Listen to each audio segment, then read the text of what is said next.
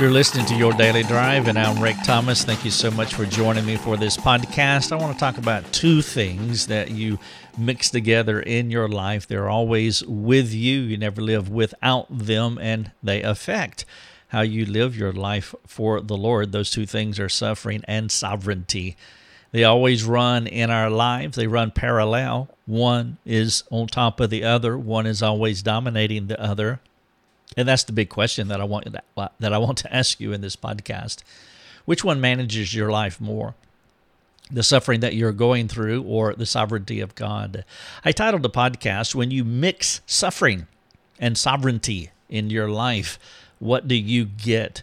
Now, everybody has a different answer for this because every story is unique. Every narrative is different. And so when you mix your suffering with God's sovereignty, what comes out of the oven? Is it Christ-likeness or is it something else? Perhaps you would like to talk about this. I would love to talk with you. We have a place where you can do that. You can come to our forums where we never turn anyone away. We'd love to chat with you. Make sure you got your username and password. There was someone coming from Singapore today that I think it was Singapore or Saudi Arabia. I can't remember, but we get a lot of people from around the world, and they said I couldn't log in. And, of course, the reason that they couldn't log in is because they didn't have their username and password. So you need to get that first. It's free. There's no charge for that. And so get your username and password, and then you can talk to us. Well, what that person did is that they realized that they had never received their username and password, and so the individual signed up, and then they asked their question on the forum, and that is exactly how it works. The podcast and the article, if you want to share either one or both of them, when you mix suffering and sovereignty into your life. The big question is not just what you get, but how are you living with those two ingredients? Suffering is the expected, ordinary life for Christians living as aliens in a fallen world. You are an alien if you are a believer. Now, perhaps you're not a Christian, and I know that is possible.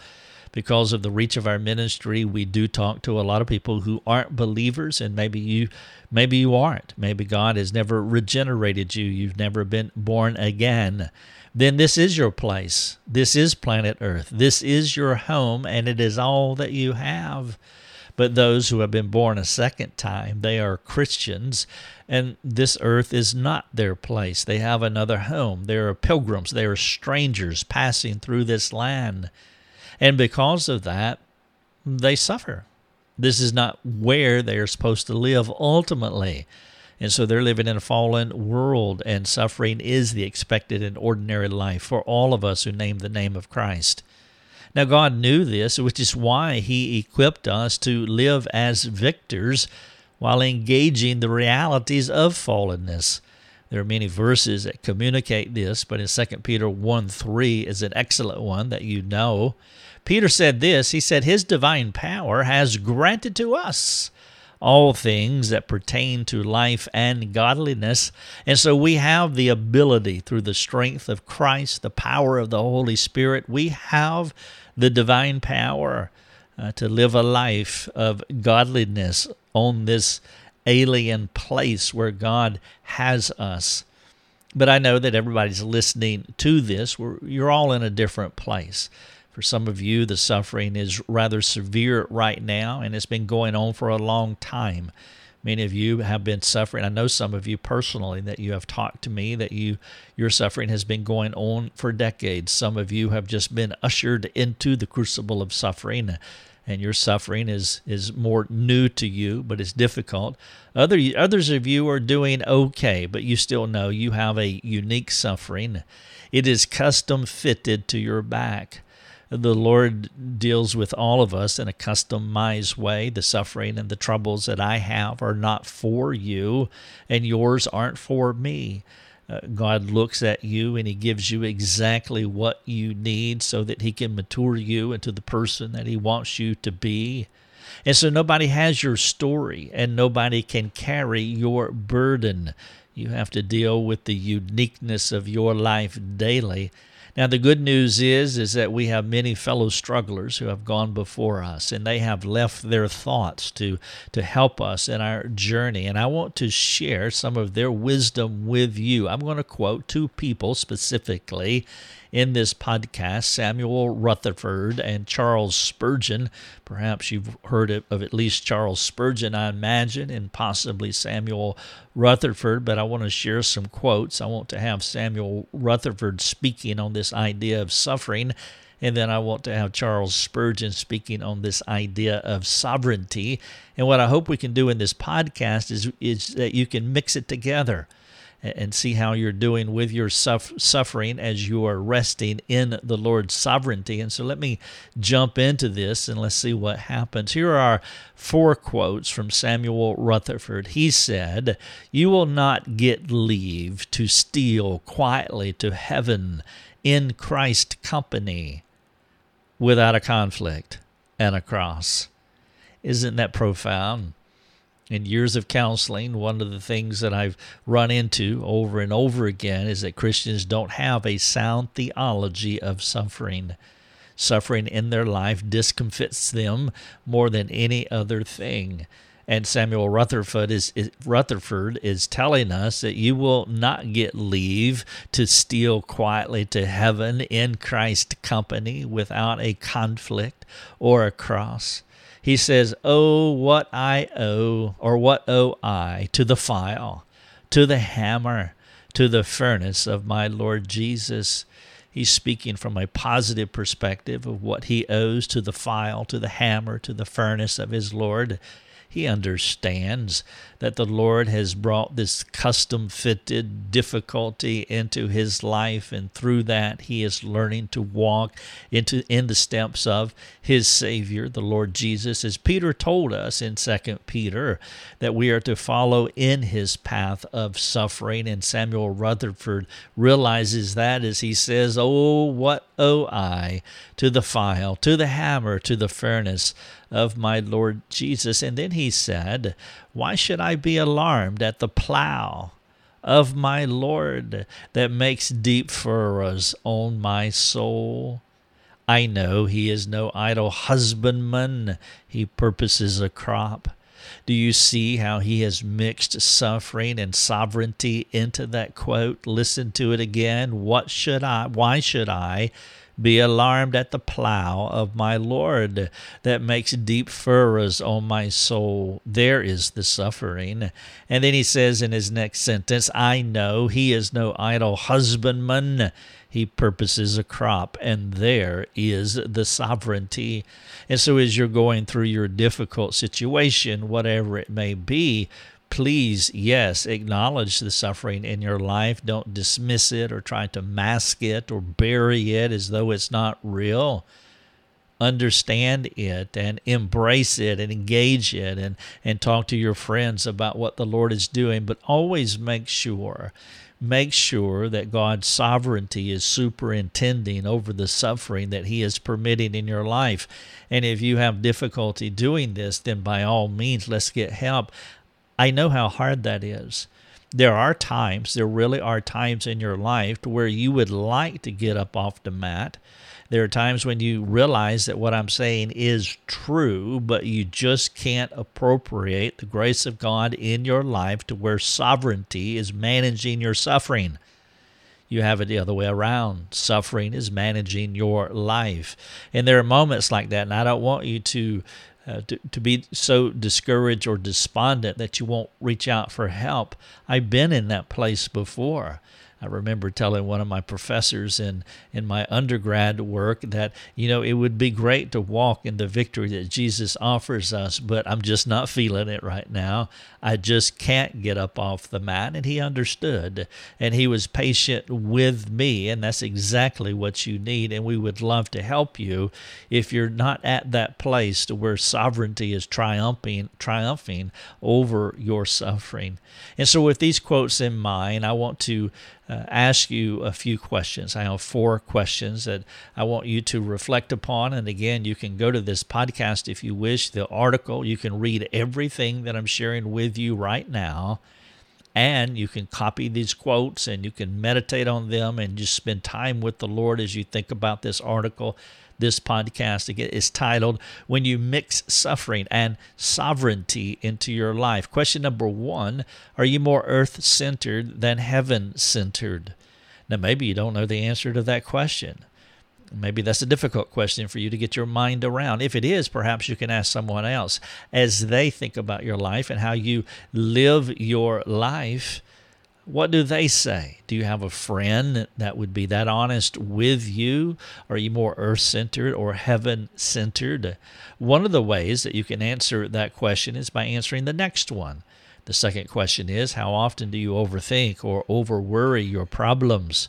If you're overthinking or over-worrying your problems, then eternity. Heaven is not guiding you primarily. You're more ensconced in this earth and what is happening in the here and now. And you need a solution for overthinking and over-worrying your problems. Question number 3, do you live as though this life is all that you have? You see how the questions are progressing? And so you can answer my first question by answering the next 2. The first question, are you more earth-centered than heaven-centered? The second question, how often do you overthink and over-worry your problems? The third question, do you live as though this life is all you have? And the follow-up is, how does eternity bring hope and calmness to your soul? That's one of the purposes of eternity in the here and now, is that it should bring hope and calmness to our souls, to our minds.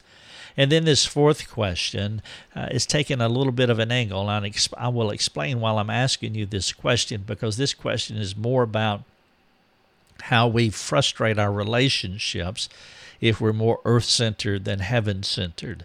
The question is, do you push your relationships further than God intends because you're not happy with where you are in life or where you are with them? Do you push your relationships further? Do you manipulate them? Do you frustrate your relationships because you're not content? You're not content where you are. You're not content where you are with them. Now, the purpose of my last question is because we can aggravate our relationships because they're not how we want them. If you are so earth-centered, if everything that you have is centered around earth, then what you will try to create is heaven on earth, and that is the problem. And if you try to create heaven on earth because you are earth-centered, then you will push your relationships further than God intends. You will frustrate people. Without a proper view of suffering and eternity, you will not embrace your alien status. You are not of this world if you are a Christian. But if you live as though this world is all that you have, you will strain your relationships. You will attempt to bend them toward your will. In many cases, you'll try to speed them up, speed up your family, speed up your friends because they're not behaving or acting, being the way that you want them to be. You want them to be better because all you have is the here and now. You're very much earth-centered. Rather than being a gospel-centered, gospel-shaped, gospel-motivated Christian, merely passing through this world to a better place, you will aggravate your relationships with others rather than helping them in their unique struggles. But when you appropriate God's grace to your disappointment with others, His name is lifted. And those people are not manipulated to make you happy. See, everybody's on their journey. Everybody is struggling, and it would be perfect. It'd be wonderful, I suppose, if you could create heaven on earth. But that's not what you're going to have in your relationships. But if you have heaven in view, and it is settling in your soul to where you are experiencing contentment with God, regardless of what you're going through as an alien in this life, you won't be so manipulative. You won't feel the pressure to speed up others so that you can create this heaven on earth. Let me illustrate. I'll give you a couple illustrations of this. One, I spoke with a man who is divorced. He was grieving over not being able to see his children, and I told him that he needed to retrain his mind by setting a different goal. Do you know what goal he had? He had an earth-centered goal. And I understand this because you do too if you're a parent. He wanted to be there with his children. He wanted to pick his daughter up, off the ground when she fell and clean her knees. He wanted to teach his son how to, play ball. He wanted this earth-centered goal, and there's nothing wrong with that. But the problem is that he's not going to get that because he is divorced. And rather than pining away at what he does not have, I appeal to him to reset his goal. And the new goal, and really the only goal that does, do you know the only goal that really matters, that should matter, is heaven. The only thing that should matter with this man, this father and his children is heaven. He needs to make sure that he cooperates with God so that his children end up in heaven, even if they don't get saved until they're 86 years old. That is the primary goal.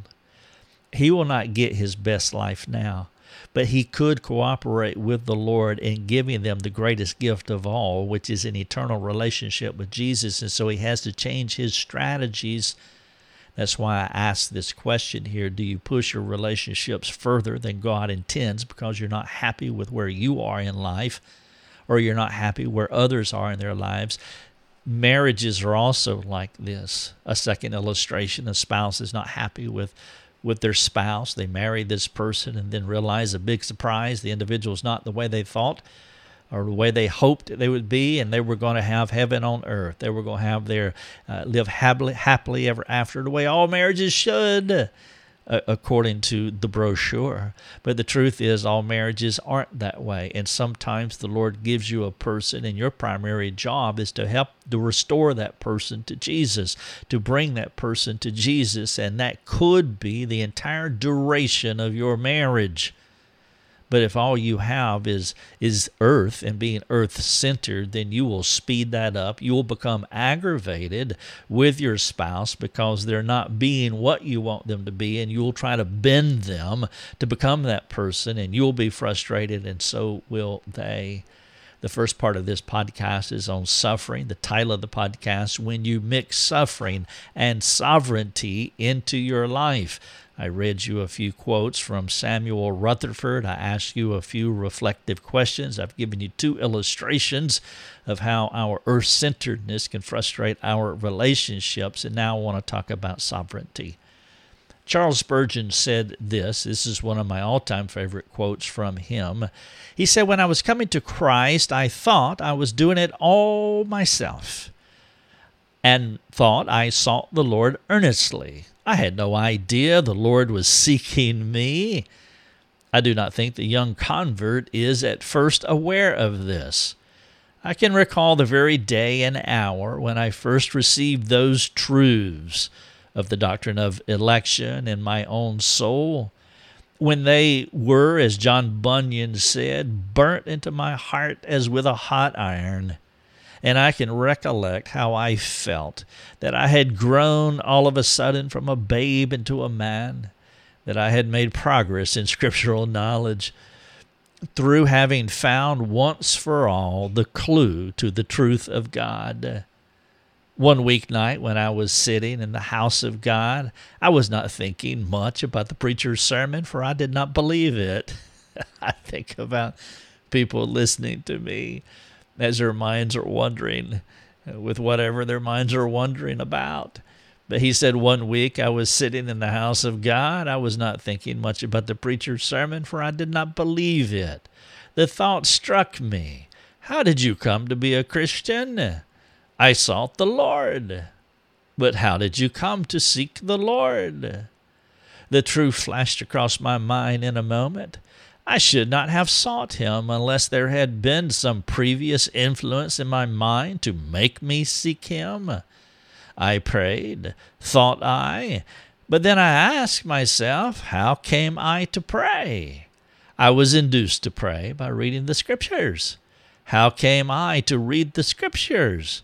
I did read them, but what led me to do so? Then in a moment I saw that God was at the bottom of it all, and that he was the author of my faith. And so the doctrine of grace opened up to me, and from that doctrine I have not departed to this day.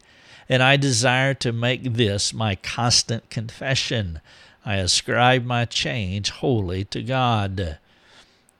As Spurgeon began to think about how he became a believer, he was listening to the sermon. He came to the church meeting. God impressed him to come. He began to think about his salvation. He began to pray, began to read the Bible. And as he began to unpack those things, he realized that God was at the bottom of it all. Sovereign God superintending over Spurgeon's life and bringing him to the place that he wanted him to be, to where Spurgeon said that, to this day I have not departed, and I desire to make this my constant confession. I ascribe my change wholly to God. Sovereign God working in his life. No matter what you're going through, it is vital to remind your soul to anchor itself on this truth, that God is at the bottom of it all. That which he has begun, he will see to the glorious end. He is working in you his functional purposes, which is to conform you to his most beloved Son. The title of the podcast, When You Mix Suffering and Sovereignty in Your Life, here are a few questions that I want you to think about. When your soul is going through trouble, are you anchoring your hope in God? Do you find comfort and help in knowing that he is always there? I said earlier that you're always living in the parallel. There are two running themes in your life. There are two tracks, one on top of the other, that is always running in your life. One of those tracks is suffering. As Paul said in Philippians 1:29, for it has been given to you on the behalf of Christ, not only to believe on him, but also to suffer for his sake. Jesus, in many ways, was a suffering-centered Savior. He talked about it so often, taking up your cross, dying to yourself, giving up your life. There was a smell, there was an aroma of death about the message of Christ. You hear it throughout the Gospels. And so this running theme of suffering is a part of your life. There is no way of escaping it. But the difference for the Christian is that we have a God, and the unbelieving world does not. Everybody suffers. They suffer too, because they too are living in a fallen world. But we have this other rail, we have this other parallel track that is running alongside the suffering, and that is sovereignty. God is sovereignly working in our lives. He is working his functional purposes in our lives. You could say he's working our good purposes in our lives, which is true. But I want to frame it this way as his functional purposes, because he is shaping us into a vessel that has functional usefulness in this world as we help others. And so the question that you have to ask as you're going through trouble, is sovereignty managing your suffering, or is suffering managing your God's sovereignty? If suffering is managing God's sovereignty, then you have a very small God. You don't understand him the way that you should. There is something wrong with your relationship with the Lord. And I find this so often when people are going through suffering, is that they're angry with God, and they will make those comments because God is not doing for them what they want him to do. And so sovereignty is very small in their lives. Suffering is very large, and their suffering is managing God's sovereignty. When your soul is going through trouble, are you anchoring your hope in God? Do you find comfort and help in knowing that he is always there? Question number 2, suffering and sovereignty are always in play in your life. Which one has more power, suffering or God's sovereignty, as I've been outlining here? Number 3, when the trial comes, does it overpower you or direct your mind to God's sovereign care in your life? I want to be careful here, because I don't want to manipulate you or to bring any kind of guilt into your life that is not from the Lord, because the truth is, when difficulties do come in our lives, especially when the difficulties are deep or really disappointing, there are profound disappointments in our lives. Most of the time, we don't have a default response to where we immediately trust in the Lord. And so as you think about your latest disappointment, I don't want you to feel unnecessary guilt because of what I'm asking here. What I'm asking is, when the trial comes, does it overpower you? Or does it direct your mind to God's sovereign care in your life? Sometimes we need a period, an extended period, before we can reorient our minds back to God's good purposes in our lives. And so be careful how you judge yourself here, how you assess yourself. Maybe you didn't immediately have a knee-jerk, sovereign-centered response to the last difficulty in your life. I'm okay if you didn't. Honestly, I understand, because I'm that way too. I experience some form of disappointment every day, but some of those are bigger than others, and I fail at this often. And so the question is not, do you fail to reorient your mind to a sovereign-centered perspective, but do you get there somewhat quickly? Are you able to reorient your mind eventually, that it doesn't linger in your life? That's what you're after. There are some people who have really been walking with the Lord for a long time, and they're able to reorient their lives quickly. I'm just not that individual, and so I don't want you to feel any unintended guilt from me because you just don't get up off the floor as fast as you would like to. But ultimately, you have to get up off the floor. And so if you're going through a difficulty and suffering is pressing into your life, God is sovereign, and I don't mean that in a callous or a cliche way, but ultimately you know this. God is sovereign, and He is working His good purposes in your life. What will it take for you to reorient your mind to a gospel-centered understanding of what God is trying to purpose in your life?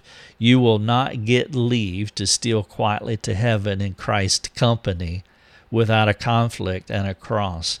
And it is imperative that we, the Christian community, come to grips with this idea of personal suffering. If we don't, we will find ourselves flattened out on the mat, never able to get up. I have gone through some significant difficulties in my life. For those of you who have been following me, you know that because you've read or listened to my content. But what I would appeal to you to do, because I have written these things down, and it seems to be the 3 books that I have published, it seems to be that the most popular book, which I'm a little bit surprised by, but as I reflect back on it, maybe I shouldn't be surprised, but it is Suffering Well, How to Steward God's Most Feared Blessing. Honestly, I think Change Me is the best book because it teaches the change process. That is the book. I wrote it first because it was the most important book, because that is the question that people ask over and over again when they come to our ministry. How can I change? How can I help someone else change? How can we change? That question has been asked me for over a decade, and so I wrote this book. I wanted to get it out for a long time, and I did. And then the second book I wrote was an autobiographical account of what the Lord took me through as I spent 4 years. I spent 4 years studying the book of Job, and I put those thoughts in this book, Suffering Well, How to Steward God's Most Feared Blessing, and that is the book that we have received more feedback from, and I'm pleased with that. I'm not disappointed, and I don't want you to hear that. I was just expecting the other book. And again, in my view, it's a better book, but I think what this says is that suffering is something that everybody experiences in an acute way, a personal way, and it's something that they want to learn, not just learn about, but how to work through it. And it's so common to all of our lives. And so I would encourage you to get my book, Suffering Well. You can go into our store. It's not a big book, 180, 90 pages, whatever it is. It's not a big book, but it will help you as you walk through this idea of suffering. I promise you that it will reorient your mind around this idea of suffering, and you will find encouragement as you study the book of Job. And what I've done is I've inserted my life into that narrative and had made it autobiographical. It will be an encouragement to you. What I want you to do as a response to this podcast is I want you to go to the article and answer these reflective questions that I'm asking you. I want you to work through them. I would love for you to work through them in the company of friends. I want you also to come to our website and to ask us questions, ask me questions, and let us serve you to navigate this. I just don't want to send this podcast on suffering out to you and you have no way of engaging us and asking questions about it. So it's on you. If you want to talk, I encourage you to do that, and we'll be waiting to hear from you. Your Daily Drive is a production of rickthomas.net, a global community that is seeking to live more productive and inspiring lives. If you'd like to learn more about our community, please go to rickthomas.net. rickthomas.net.